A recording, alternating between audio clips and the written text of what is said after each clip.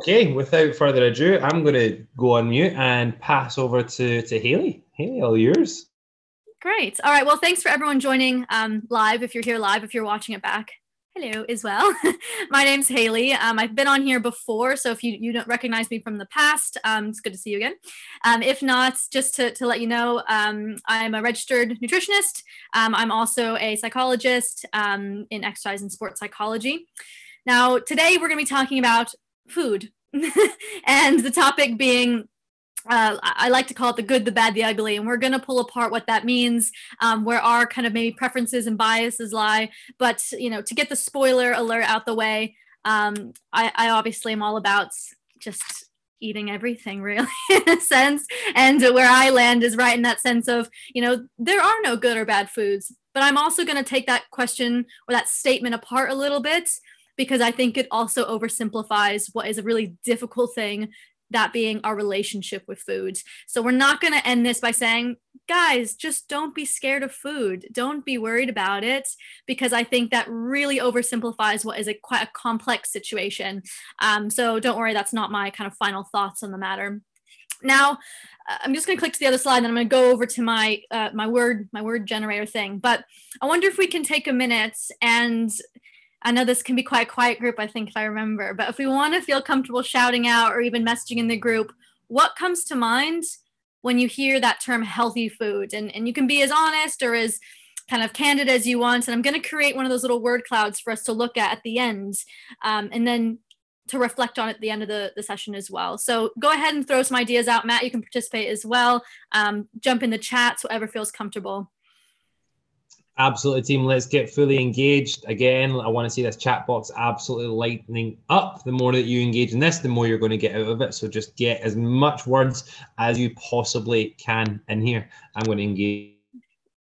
Okay, I saw veg. I see rabbit food. That's a good one. Rabbit food. I don't know if that's going to come together, two words or separate words, but that's fine as well. We've got fat-free fruits.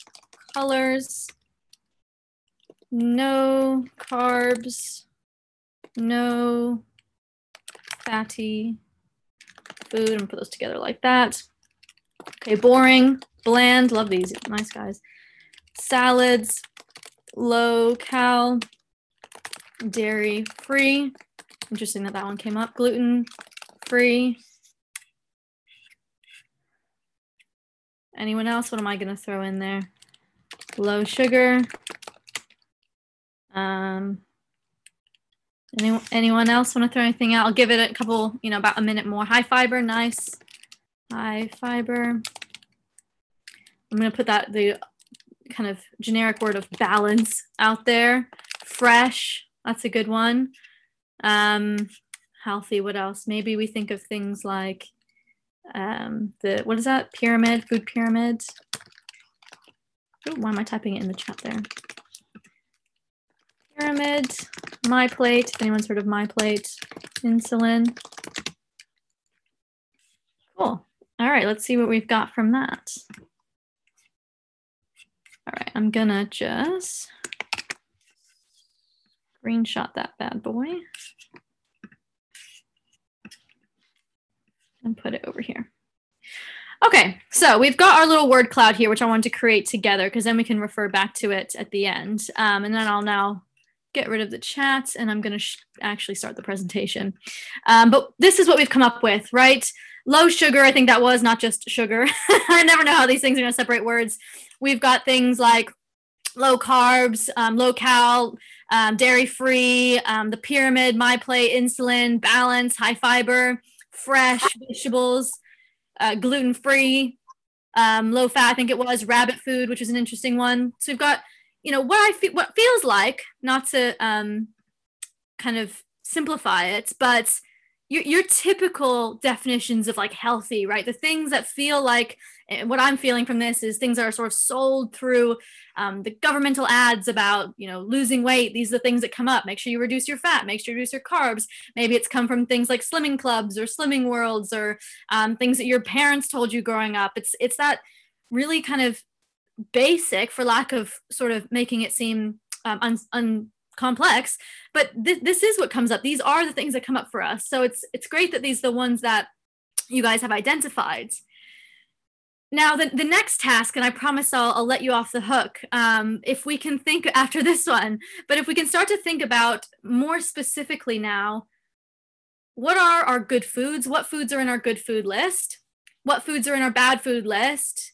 And what foods are in our neutral list? I'm going to actually go back into my presentation, and I'm going to add them in here based on what you guys say. Jump back on that chat, and let's put some ideas down about what we have as good, bad, and not ugly, but neutral foods. That was just a catchy title. There is like that ad, if anyone's seen, for the Odd Box or something, Odd Box vegetables, and it has like quote unquote ugly vegetables, and that's where I got that little catchphrase from. All right, team, again, let's get it in there. As you're saying, I know that this is the more that you engage, the more you will get from this. So when we think about what is a healthy food, what is an unhealthy food, if you look at a good diet versus a bad diet, is there anything specifically that jump out there? Let's just get it in the chat box. We're just going to go one at a time. So team, get it in. What are your good foods? What are the ones that you want to include in a healthy diet? What does that look like? If you want to shout them out for me, Matt, as well, because I've lost the little chat thing. So if you can shout out the good ones, and I'll make our little list. We'll just have 5 examples or so for each, and we'll move on. And again, I'll let you off the hook after this. Absolutely. Just giving the guys a couple seconds to just get them in the chat box. So team, let's go quick as we can. Just name one food. We have, veggie, anything specifically. Yep. So good natural food. So some fruits. So we've got fruits. We've got vegetables. Again, give examples, team. Alan's coming in there. He says salmon. He's got eggs. He's got broccoli. Incredible. So chicken, fish, rice. Yeah. White bread. Oh, no, wheat bread. That's always an interesting one, I think, isn't it? Brown bread versus white bread. Maybe brown bread is a bad food, you could almost say. Brown pasta is a good food as well, which is one. Yeah, there's a handful there. Should we think about some bad foods now? I've got quite a good list here. Let's go into our bad zones. The next ones that are being typed, let's think about what you would classify personally as something that's quote unquote bads. Again, think about for yourself. Do some reflection practice. Think into what you would sort of, when you see that in the shelf, you think, oh, I can't pick that because it's bad for me. Yeah, we're coming in there. So again, I think that was one that I was brought up with, was first and foremost like white bread is bad for you. We've got some people coming in with cake. Fried foods, so anything sort of deep fried. Chocolate seems to be coming in. Micro meals packets, things that are like high in salt, so microwave meals. Bad things are like chips, things like pizza, any form of takeaway, really. All right, awesome. And then what goes into our neutral category? And this might be a difficult one. Let's see if we can come up with anything that we feel is sort of neutral. It's not good, it's not bad, it's just sort of a food. Yeah, dairy. Yeah, that's a good one. I would say like breakfast cereals would probably be, if I was to kind of think one that I had, like breakfast cereal would be sort of a middle ground. Bacon. Yeah, we've got some bacon in there. Yeah, it's good, but it's a little bit higher in fat maybe. I appreciate that. Boiled rice feels neutral compared to fried rice, potentially. Yep. Anything else there, team? What foods do we feel just kind of don't even really think about? I appreciate they were asking you to think about the foods you don't normally think about, but pasta is coming in there as well. Yep, awesome. Nice. Dark chocolate, okay. That's a very good one. Dark chocolate feels neutral compared to, yeah, that's a really good one. Solid there, Alex. Sad. All right, we'll leave it there, and I think that now I can actually share my thingy and get going with it. But I wanted to do this because I wanted to see where we're at as a group and not where society is or where someone else might be. So I like to do these because I want to see what we're working with here in this space.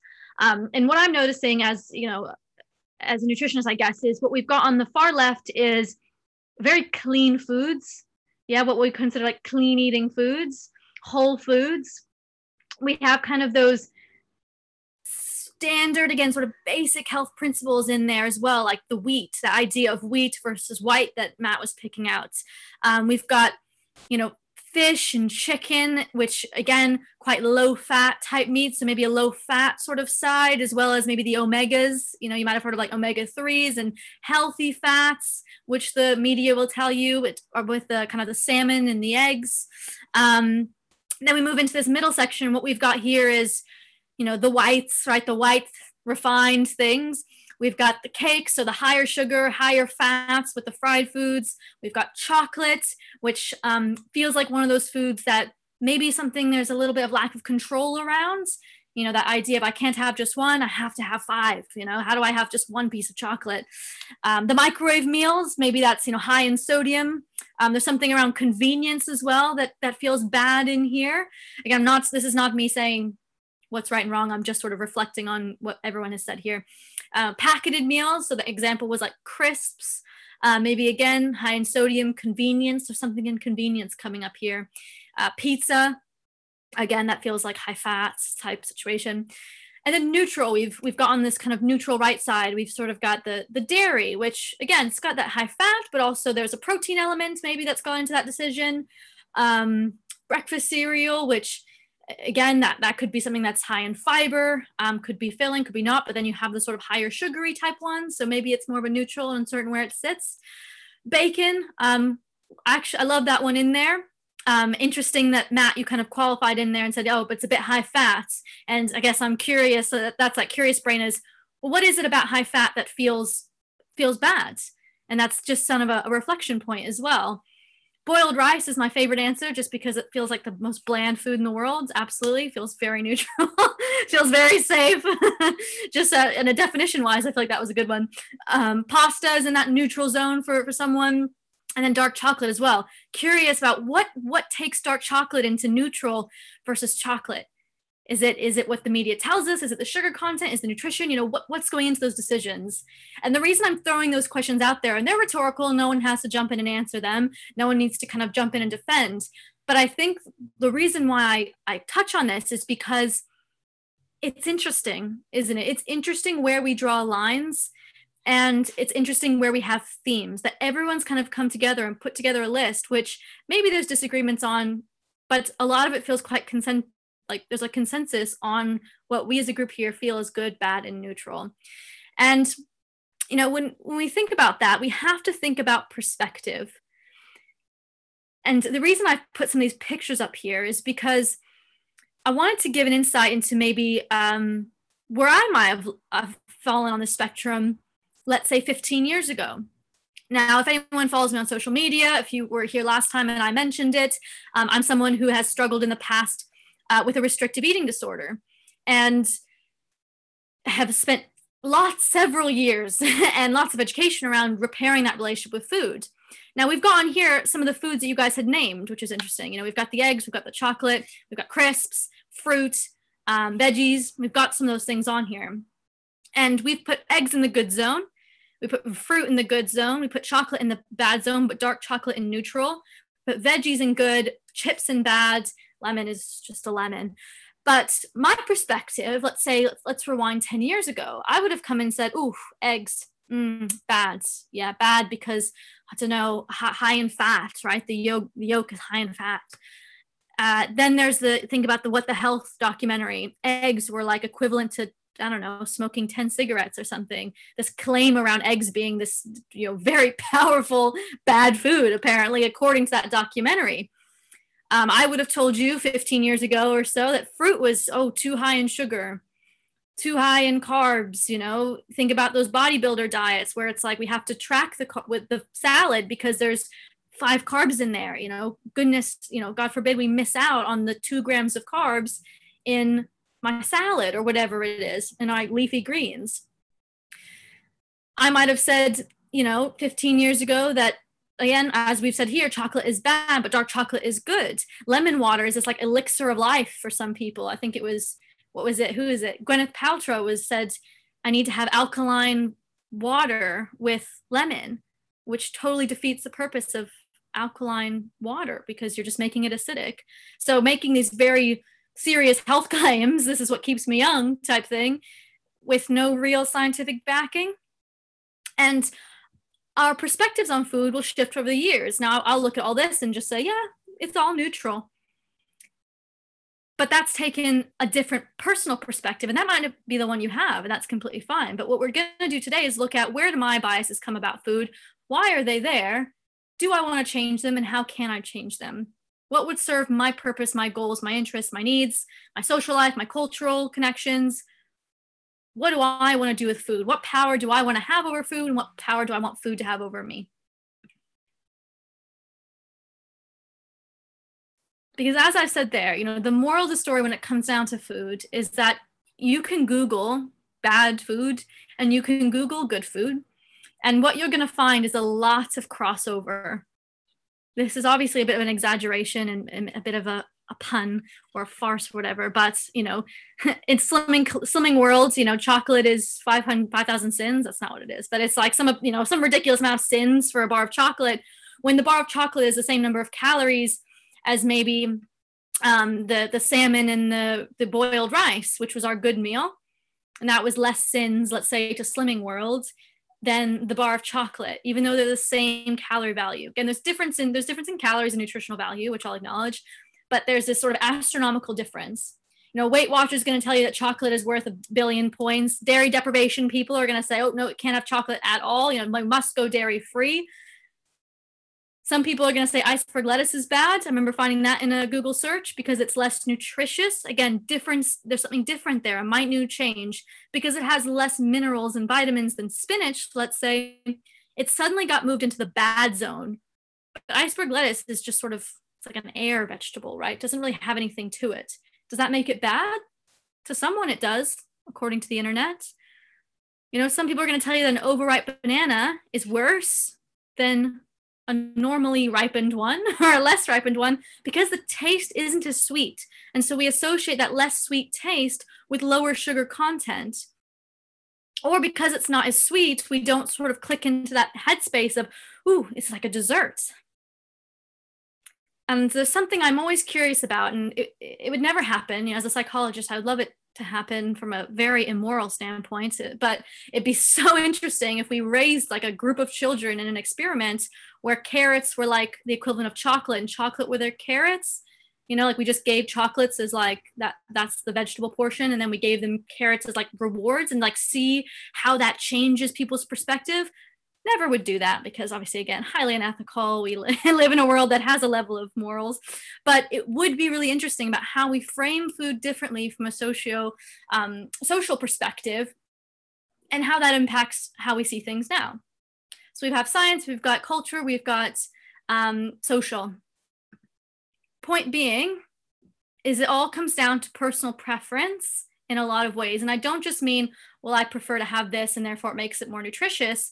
I mean, my personal preference on what information I'm going to absorb, engage with, what academic information, what educational information, what sort of nutritional information I'm going to engage with, what part of my kind of social information am I going to engage with, what part of my personal taste preferences am I going to engage with, and what part of my goals. So there's so much that goes into what we decide to eat, but it's going to come down to understanding what are these different moving parts for me, so that I can make informed decisions that aren't just coming from general mass media or from just our own history and things we've done in the past. So what I'm going to encourage you today is to start thinking about how I classify and consider foods away from the definition of good, bad, neutral, but into how they affect me physically, how they affect me mentally, and how they affect me other. And I've got a list of some other areas in which food could affect me. And I'm going to give some examples to put it into context. But ways that foods could affect you physically would be things like, oh, it makes me bloat. Maybe it gives me some gastrointestinal distress. Maybe it affects my weight or shape. Again, thinking about like high protein foods impacting muscle. Whereas, excessive calorie intake can increase my weight, and too much of a calorie deficit can cause excessive weight loss. So food can affect weight and shape. My energy levels, so how I'm feeling fatigued, how energized I'm feeling. It can affect things like hair, skin, nails. We spoke about like the omega-3s, again, really good for like skin, hair, nails. That might be a consideration about the reasons why you keep food in your diets. maybe around concentration. Everyone says, like, again, omega-3s, like walnuts or blueberries, something around there. Antioxidants, affects concentration and brain function. It can be taste. That's a physical sensation. What I like the taste of, what I don't like the taste of. And also textures. What am I comfortable touching? What am I comfortable having in my mouth? Not for lack of a funny way to say that, but people can struggle with certain, like the sliminess, if that feels weird, or creamy textures. Are those difficult? Are they fine? Are they okay? How do they feel physically? We then go into that idea of, how do the foods affect me mentally? Again, this isn't good or bad. Let's try and refrain from those kinds of words. Think about how a food makes you feel. Is there any guilt and shame that's attached to it? Whether that's during the meal or after, is it delayed or current guilt and shame? Does it give you a sense of power and pride? Does it make you feel happy or sad or maybe neutral? Are there any fears there?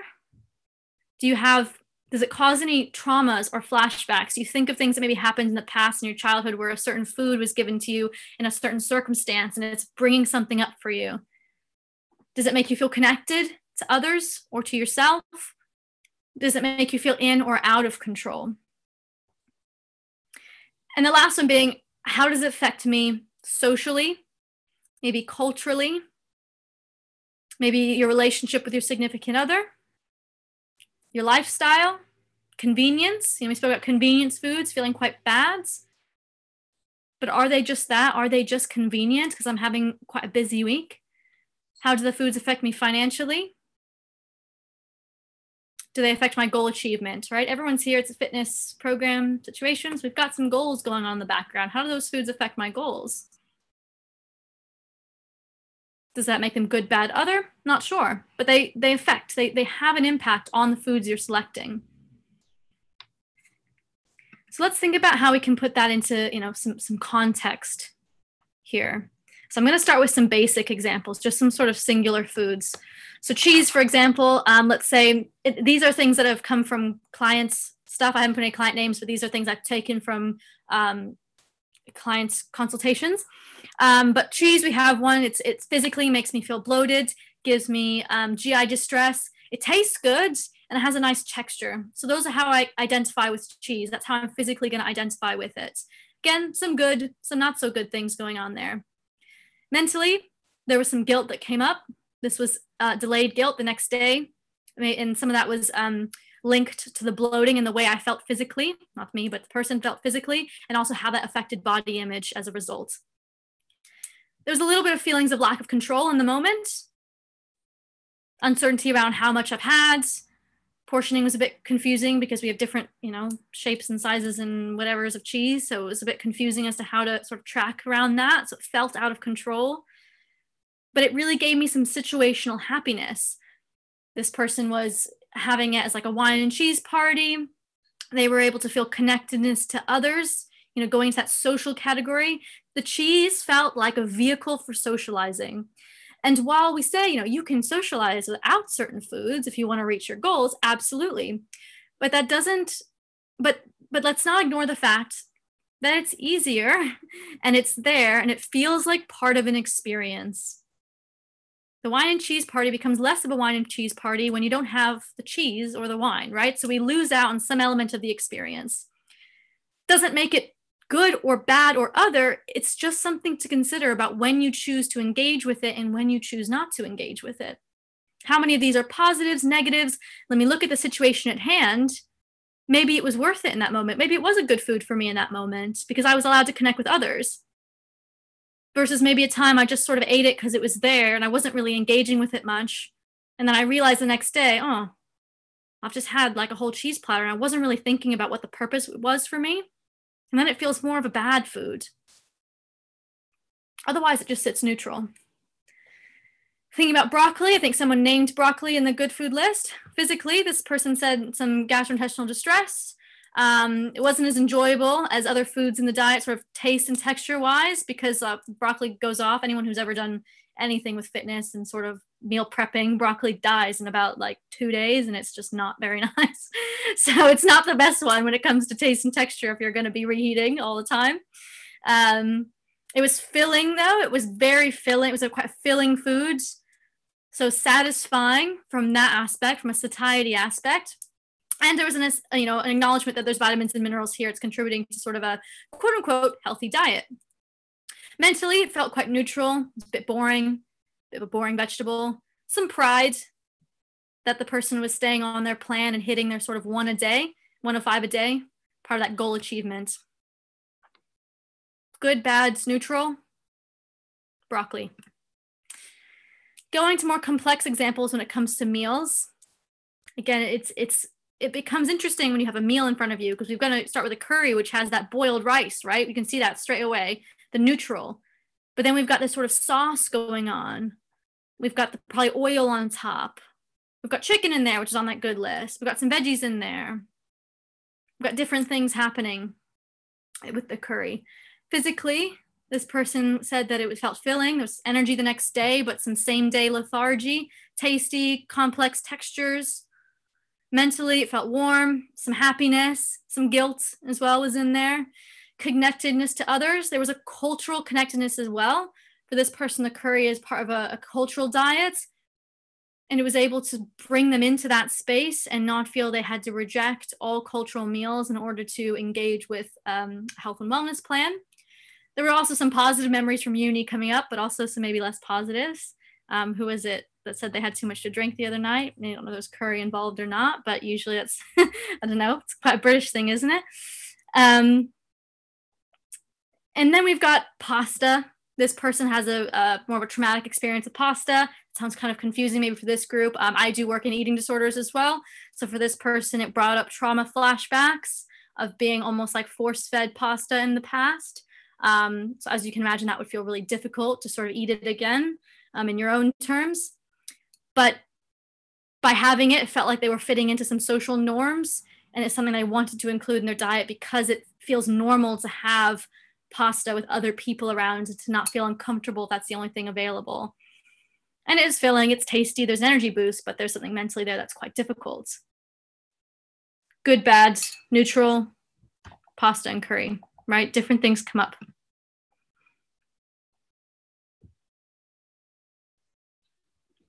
And this is going to come back to what I was saying earlier about how I'm not here to say that the foods are good, bad, or neutral. And I'm also not here to say, well, that's just the answer.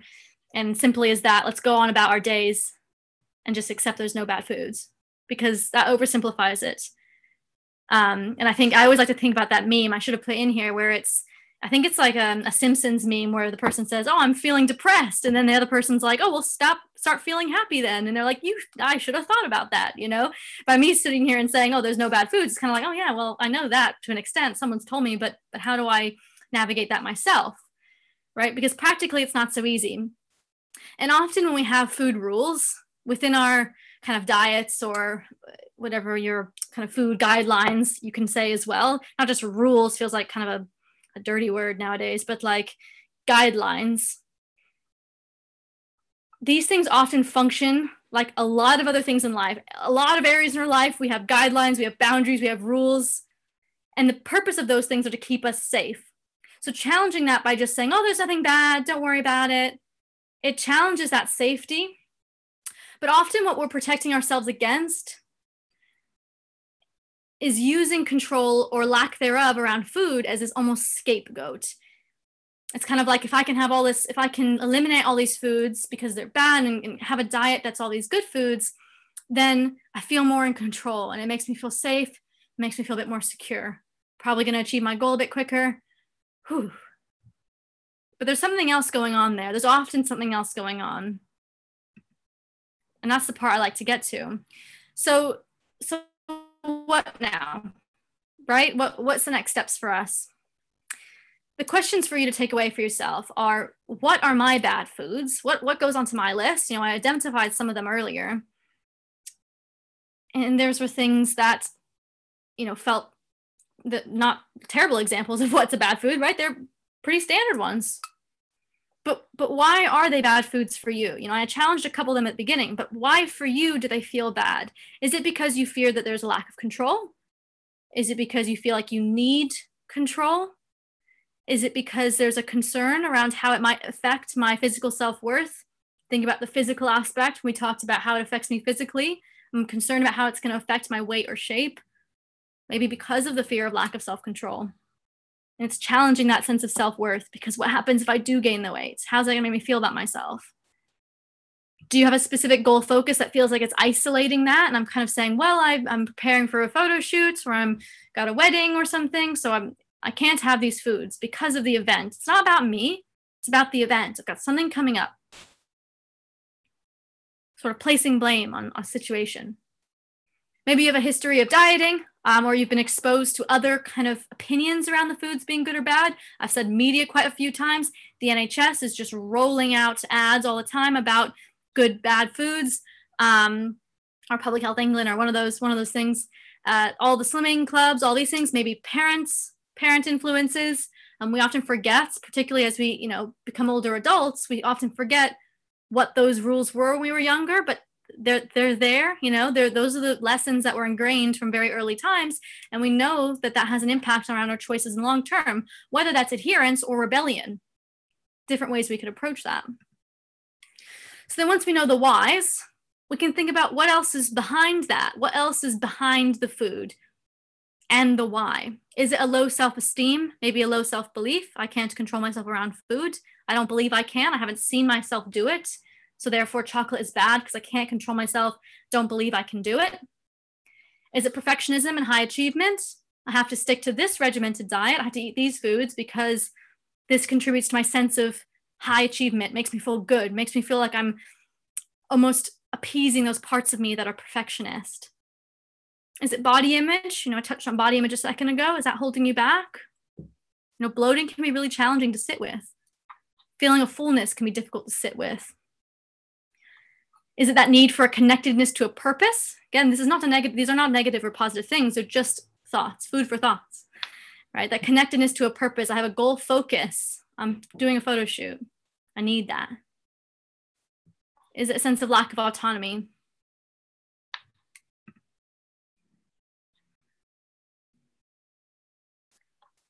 So the last thing for you to think about, again, own personal reflection, is what can I do instead of using food to address some of these things? How else can I start to improve my self-esteem and self-belief? Is there something else I can do to almost let go of some of the perfectionism and the high achievement and channel that energy somewhere else? Can I do other things to improve my body image besides just having a heavy focus on what my diet is? That's a big part of it, not to negate that. But is there anything else that I can do? Can I connect to a purpose through other areas of my life aside from control around food? Can I improve my sense of autonomy and personal choice by educating myself around nutrition, by putting some more, trust in my coach, or being receptive to different ideas, the things that I'm throwing out today? Can I do some of that work? Is there something else I can do instead of just putting all the emphasis on the food? And a couple tasks, as we I know I've thrown a lot of food for thought. I think it's something, this is one of those webinars where you take it away and you apply it personally. Because as we come back to, there isn't an answer at the end of this. There isn't me just saying there's no good and bad. It comes down to, what is my relationship with food? How can I improve it? What steps do I want to take? And one of those things you can do for yourself, we spoke about just reflecting on some of the questions, but another thing we can do is this idea of a food preference audit. And it's about looking at what foods this is particularly around foods that you've kind of removed from the diet. And noticing, one, what foods are they that I've removed from my diet? And sometimes these kind of come up when you don't expect them. You're faced with the food and you're saying, oh, I don't have that. And you think, oh, why don't I have that? Why don't I eat this? That kind of initial question. Then thinking about, when did I stop eating the foods? When did it start? When did the sort of avoidance of the food start? Let's say it was 5 years ago. What instigated the removal? That may not be the same as why I don't eat it now. There could have been something else happening. It could be the same. It could be I started a diet. I don't eat it because it's too high in calories, or I don't have control around it. So therefore it will make it too high in calories if I have too many. And that's what instigated it, and I'm still doing it. That might have been what instigated it, but now I don't do it out of habit. So thinking about what those differences are. Is it creating a life deficit? By not having this food in your life, do you feel like you're missing out on something? I don't mean calorie deficit, I mean life deficit. Am I missing out on something by not having this food in my life? Think about the cheese situation. Let's say I removed that cheese. Would that social event be more difficult, less enjoyable, more challenging? Do I wish I could do that? Do I wish I could sit and have the wine and cheese and not feel the immense shame and guilt as a result? Could I change it? Does it feel like something I can change and want to try and change? And if so, what feels manageable? What's the first next step? How can I start to reintegrate it? So let's look at that. So we've just identified them. Yeah, we went through the chart. We've done all that. We know what the bad or the avoided foods are. We can then start to reintegrate these foods through looking at starting with a safe environment, which is usually outside of the home. You know, most people will say, oh, I lose my control around food becomes it's just out the window in the evening, on my own, in my kitchen, cupboard raiding. You know, that's the typical one that we hear, right? So let's start by reintroducing these foods that feel kind of scary. They feel a bit like bad foods, can't have them. Something's happening for me there. Let's start with it outside of the home in a very like specific controlled environment, such as but support. It sounds very like, oh, let me support you here. But I mean like in a social event, like I'm out with a partner, a friend, whatever, and chocolate cake is going, and I'm going to give it a go because people are around and it's less likely to just, you know, eat the entire cake when everyone else is around and sharing it, right? It's a safer environment to start to try these things again. And then reflect and see how that felt. How was it? Do I feel like I want to have more when I go home? Did I have more when I go home? Did it feel out of control? Maybe I need to start smaller. Maybe I need to try that again and keep doing those repeat exposures in a more safe environment. When it feels more comfortable and more controlled outside, we can then think about working it into the home where the environment feels less safe, less controlled, more scary. Starting small, 1 chocolate bar, not the whole like dairy milk. Let me just see if I can take a small one, leave it in the cupboard for a week. How does that go? Can I leave it in the cupboard for a week? When I have it, do I have more or do I just have that? Can I work up to having something larger in the house and just breaking off pieces of it? Can I start to re-expose without feeling that urgency and the lack of control I keep mentioning, which is a common one that comes up, to make it sit in that good food zone and not spiral into what feels bad. The bad aspects are rarely the food itself, but it's the quantity in which we eat it, that feeling of guilt, the feeling of shame, the lack of control, all those other things that happen around that food, which makes it feel quite demonized and a bit, I keep saying scary. I don't mean like, but it feels like something that I don't want to necessarily have around me. Again, and we reflect and we readjust. Maybe it's not something you want. You think, oh, I actually don't really fancy having this. It's funny when we give ourselves this permission to have the foods that suddenly they don't feel so exciting anymore. Circling back to that experiment, as if we looked at it from children, that chocolate was as interesting as a carrot, it wouldn't feel so like, oh, I have to have this, right? And we can create that permission by starting to reintegrate foods and moving them from bad into at least the sort of neutral zone. And you can keep track of that on yourself. How did I go with it? Did I reintegrate something on a lunch on a Monday? And you can kind of track this and then see, again, you can write down in the chart how it went just for yourself to reflect on. It could be part of like a check-in, self-check-in or check-in with a coach. But looking at where I've done this, where I've done it successfully and how it felt. And I'm curious as we kind of come to the end of this is how does it feel, what I'm saying? Because it can feel very much like, I've had it where it comes to the end of some of these and it feels like, oh, it feels too much. It feels confusing. It feels like I'm so far from that idea of moving things from bad to neutral, from good to neutral. So I'm interested to hear from everyone about how they're feeling kind of at this point and what questions are coming up, if any, at this point. I'll maybe just start us off, and hopefully if you agree with me or if there's anything you disagree with. I feel like going through anything like this, I really relate to a lot of what you're saying. We're all looking kind of for that quick fix solution, and the fact that you've just delivered so much content and so much information and asked so many questions within the space of like 40 minutes it can feel quite a lot, and this is a bit of a process. So I think I think we all need to appreciate that that is going to be a bit of a process. And honestly, it's, you look at it two ways. Either you do the work and we manage this and we set some mini goals and some mini targets, and you take a little bit of time with it and appreciate that it's going to take a little bit of time, or we try and just avoid it entirely, and we're going to kind of constantly have this back and forth cycle. But sometimes it asks, like, the hard stuff of isn't just simply losing weight. Like, doing this is hard work. And what naturally happens when you improve your relationship with food is you actually create a calorie deficit unintentionally, and you unintentionally lose weight because you're just appreciating what a good relationship with food looks like.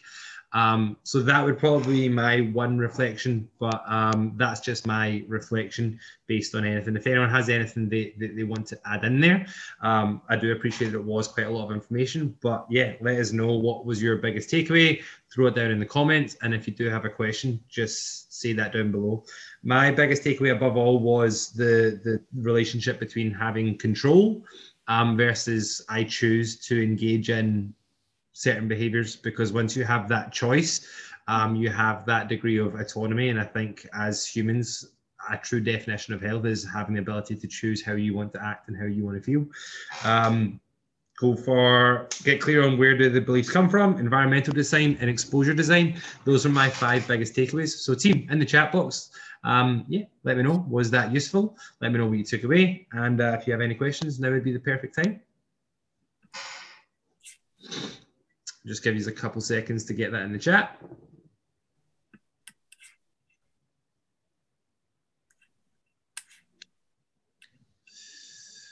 Alan's coming in there. Some deep. Alan, do you want to just unmute there? What are you saying there, mate? Sorry, I was just saying that a lot of stuff to take in, and now much of it is food for thought now. Just like as you say, I'm my biggest focus control over choice now. I like Chris, I like Fizzy Juice, but I don't have them in the house now because I know if I have a big bag of them, I'll open them up, take a couple, then I'll get the full bag. So nothing else should I do it. We're struggling to you there, but I think again, it's you've identified it's having that choice of you can have them in the house and you're aware of that, but choosing not to have them allows you to actually adhere to your plan. And obviously we're focusing kind of on weight loss, but it's not that you're eliminating them altogether. It's just you've taken that ownership and you're creating an environment which is more beneficial for you at this moment in time, given a go. Is that fair to say?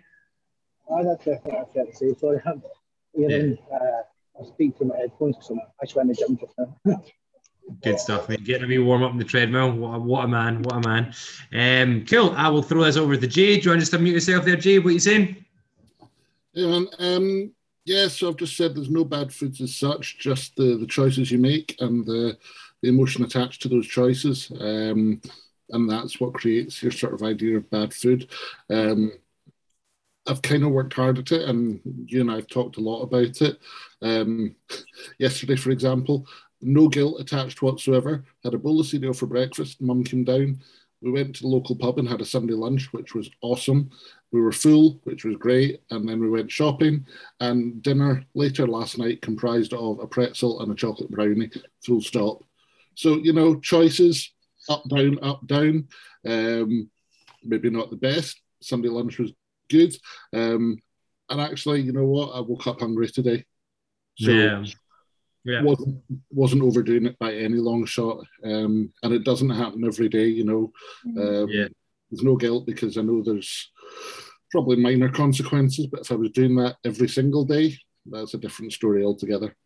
Yeah, just on that, Jay, as well, I think you mentioned as well sort of this idea of intuition. Like, I woke up the next day and I noticed I'm feeling hungry, so that's an indication that I haven't kind of just way overdone my calories. I had this conversation with someone the other day who sort of like ate out on the weekend, weighed themselves in the morning, and had gained like 3.5 pounds. And I was like, did you eat 3.5 pounds worth of food? And they're like, no. And I was like, okay, so why are we upset about it? There's not, obviously there's something going on here. There's probably had more salts, there was some salt retention there, some bloating. It was a bit of an abnormal weekend for you.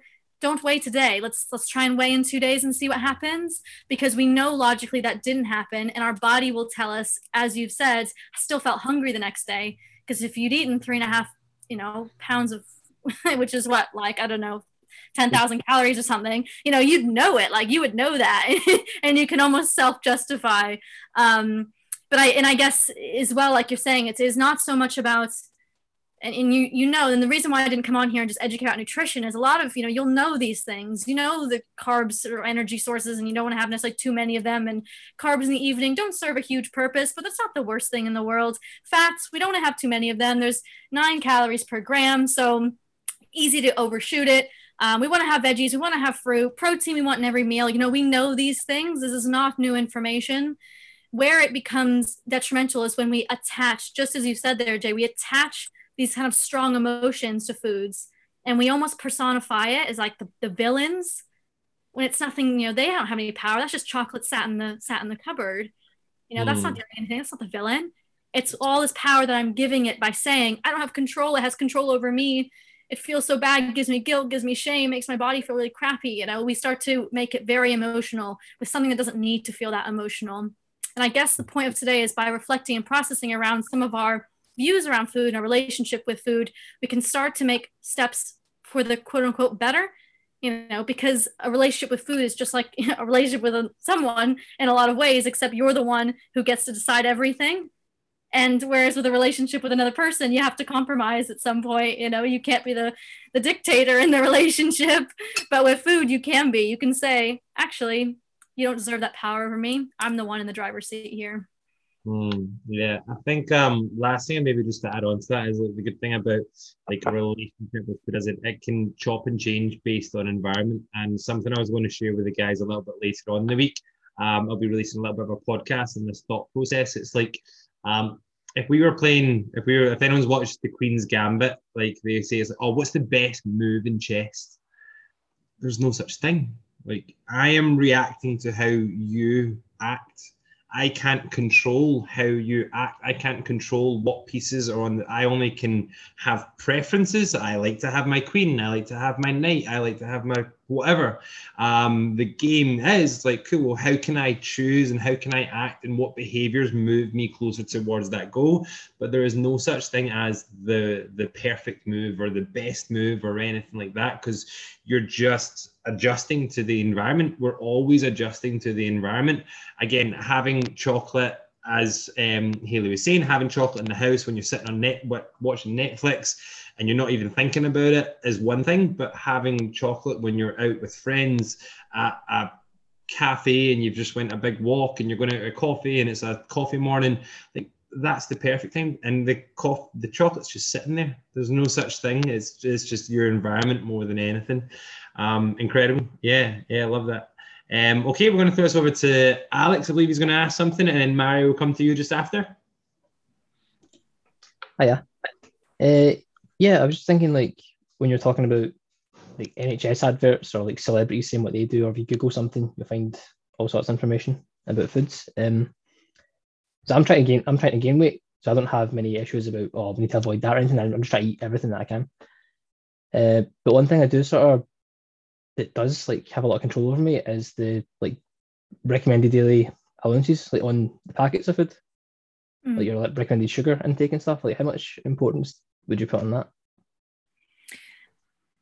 I think like a lot of these guidelines, again, are then based off of very standardized formulas, which come from, whether they're important or they come from somewhere, right? They come from some sort of education, but they don't know who you are. The amount of sugar recommended, the amount of calories recommended, fiber, fats, whatever. They don't know you as an individual. They don't know your lifestyle. They don't know your goals. Most of these recommendations as well are going to be based around someone trying to maintain, again, in a very general way, which is where it can really get people who are in weight recovery or weight gaining phases, because you kind of see that and it's almost like a deterrent from increasing your intake, because that feels a bit scary because you think, oh gosh, I'm already in the red zone or something. They do the traffic light system. but those packets aren't made for someone. They don't know your metabolism. They don't know anything about how your body processes food. It's all very generic because we have an obesity problem in the world. So, in Western society, we have an obesity problem typically. So that is what everything is catered to. It's not so much catered to people who are trying to weight recover or weight gain, which is why I find it very difficult in the work I'm doing with eating disorders. I'm not saying an eating disorder, but anyone trying to almost go against it, right? So for yourself, what I would say is the things you want to look at is fiber intake. Again, this can be personalized with like your coach, for example, but look, your fiber intake, you want to have around, 30 grams is a normal amount, but you can have up to like 60. But check in with your body and say, oh, am I like really constipated? Or am I just like shitting all the time? Like what's happening with my body? If I'm not super constipated, I'm not shitting all the time, then I'm in a good place, right? I can kind of balance it accordingly. Am I having too much sugar? Well, are you like buzzing off the walls constantly? Do you struggle to sleep? How's your concentration? Check in with how your body is functioning, right? Am I putting on the weight? Yes. Okay, good. Am I not putting on the weight? Let me increase my calories, and I can increase my calories across the board. I can increase my carbs. I can increase my protein, can increase my fats. And you can also, you just increase your diets, but nothing, there isn't like there'll be a cutoff at some point, but it's not a huge fear. I guess it doesn't need to be a huge fear that underlines things. That being said, when you're trying to gain weight, you also can't have all the healthiest foods in the world because they often are very filling and they're often very like voluminous. So we have to think where we can be sneaky and sneak some more calories in, like with maybe you have like a mass gainer type shake thing that has like lots of calories, but it's just a drink. Maybe you like the shakes are usually good because you can blend up stuff and put peanut butter in there. You can just like throw things in and it will, you got a good 800 calories in just a quick shake. But you don't strike me as someone who's at risk of just like ODing on sugar. I don't know. It may be on booze, but no, I'm just kidding. But yeah, if you're really concerned, you can even put together like a meal plan, like kind of a recall for the week, and then like pop it through to, I don't know if Matt, you kind of look at Alex's diet, but you can pop it through and you can kind of have a review and be like, all you've eaten for dinner is, jelly babies. Like that's concerning. But if the diet is generally balanced, it's absolutely fine. I think you know what balance is as well. I'm not here to kind of tell you about that. I think that's good advice. Does that feel helpful, Alex? Yeah, definitely. Yeah, so what we took from that I'll is stop putting so much importance on those numbers. Yeah. Alex, how's your poo and how do you want your body to function? Right, that's, Alex, I'm going to start looking at some poo samples, mate. Goodness. All right. There's no issues there. That's not what Is it? It tells you lots of things. Digestion and sleep, they tell you lots of things. And if those things are off, then might be a concern there. If you're really stressed about it, Alex, as well, you can always make up that you have some dramatic issue and then the GP will do you some blood work. I always say, I'm like, I'm just feeling so fatigued, just beyond fatigued. And then like, I'm absolutely fine. I just want a general checkup, but you can just sort of say you're feeling horrendous and hopefully they'll do some bloods for you. and they'll say like, oh, like things are functioning fine, things aren't, but that's at an extreme. Otherwise, if everything is, if you're eating a balanced diet, you're increasing your weight, it's all good. Do you feel good about yourself? Are you functioning okay? Is the poo good? And it's all good. Yeah. Awesome. I think it's clear exactly that. Just, are you functioning good? Like, let's get clear on, what does that actually look like? Energy levels, sleep levels, across that. That's awesome. And then Mary, last thing coming over to you, buddy, if you want to just unmute yourself and we'll wrap up there. Yeah, I was quite interested in seeing this tonight because recently I've kind of struggled with having that fear and that control, and really wanting to have, a Greggs sausage roll or something, and then having that guilt and I shouldn't do it. I've been using Slimming World now for the last 11 weeks, and I'm trying to stick to that, and also thinking about calorie intake, and it's quite overwhelming. But recently I have just decided, forget the Slimming World app, just go with your calories and have that Subway, which I did last week, and I didn't feel guilty about it. So this kind of confirms what I was already thinking, and it kind of helps a little bit just to give me that nudge along and just make me feel a bit happier about doing this. So yeah. I think something as well, what you were saying there is you were on and I always bash Slimming World. It's not like the end of the world. Like, it's not the worst thing in the world. Like, let's be honest. It's not. It isn't. There's some good intentions there when they started it. But I think where it gets confusing is when you try and take information from so many different sources. It's like when I work with a client now, I'll just say, well, who else? Who's part of your team? Because if you are part of a team, everyone needs to be on the same page. And the problem with Google and Slimming World and calorie counters and a coach is none of those 4 things will be on the same page. They'll all be telling you different things. Yeah. It doesn't make any of them necessarily inherently right or inherently wrong. Coach is usually the best because they know you as a person, and that's very different than Google search and Slimming World and whatever else, or calorie counters. But it's like if you used 2 calorie counters, they both tell you that bread was worth 2 different things because they're all very, things are different. So we have to have some consistency behind whatever mechanism we're using for weight loss, weight gain, because that way you're not confusing yourself. It's like weighing at home and then weighing at the gym and then weighing at the drugstore. It just creates confusion and can create unnecessary stress and guilt and kind of shame. Whereas if you just took the first advice, you can kind of work with that and move forward. So I think the fact that you've sort of narrowed down on one thing is really great and not confused yourself with too many different sources. And you've started to almost reintegrate, as you spoke about today, reintegrate some foods that previously might have felt a bit like scary, off limits. And not all at once. Let me just try a Subway, see how I feel. Because the reality is our bodies can take a lot. They can take a lot. I guess it goes to Alex's point as well. Our bodies can handle a lot. They can handle more food than you expect. And one Subway, on an occasion isn't going to be a negative, as Jay's day that he said earlier, a day of a cereal and then a dinner and then brownie and pretzel, he can handle it. His body can handle it. If he was just doing that every single day, it's a bit like, all right, we'll get some veggies in there somewhere, but your bodies can handle a lot. And we learn that as we start to become more intuitive and we check in with ourselves rather than just checking in with what my rules are telling me and my guidelines are telling me and society's telling with me. And if I'm not adhering to this, then I'm inherently going to feel shame and guilt. I need to check in with myself, my brain, my body. How am I feeling? Yeah. Thanks very much. Mary, really proud of you. Thank you for sharing that one. And I think exactly as Hayley was just saying there, the good thing about mindful practice is you're not going to get it right first time, but that's why we call it practice, guys. So guys, thank you so much. Hayley, I can't wait to have you in next month. A lot of exciting things coming from Hayley and I over these next couple of months for sure. So team, once this is uploaded into the Facebook group, just comment below, let us know what your biggest takeaway was. That will probably spark some interest and get those people who may have missed out on this, especially the Q&A. I thought you guys took a lot from that just at the end there, so that was absolutely incredible. And Hayley, as always, thank you. I'm forever grateful that our paths crossed 2 years ago almost now. Wow, that was literally lockdown of 2020. Yeah.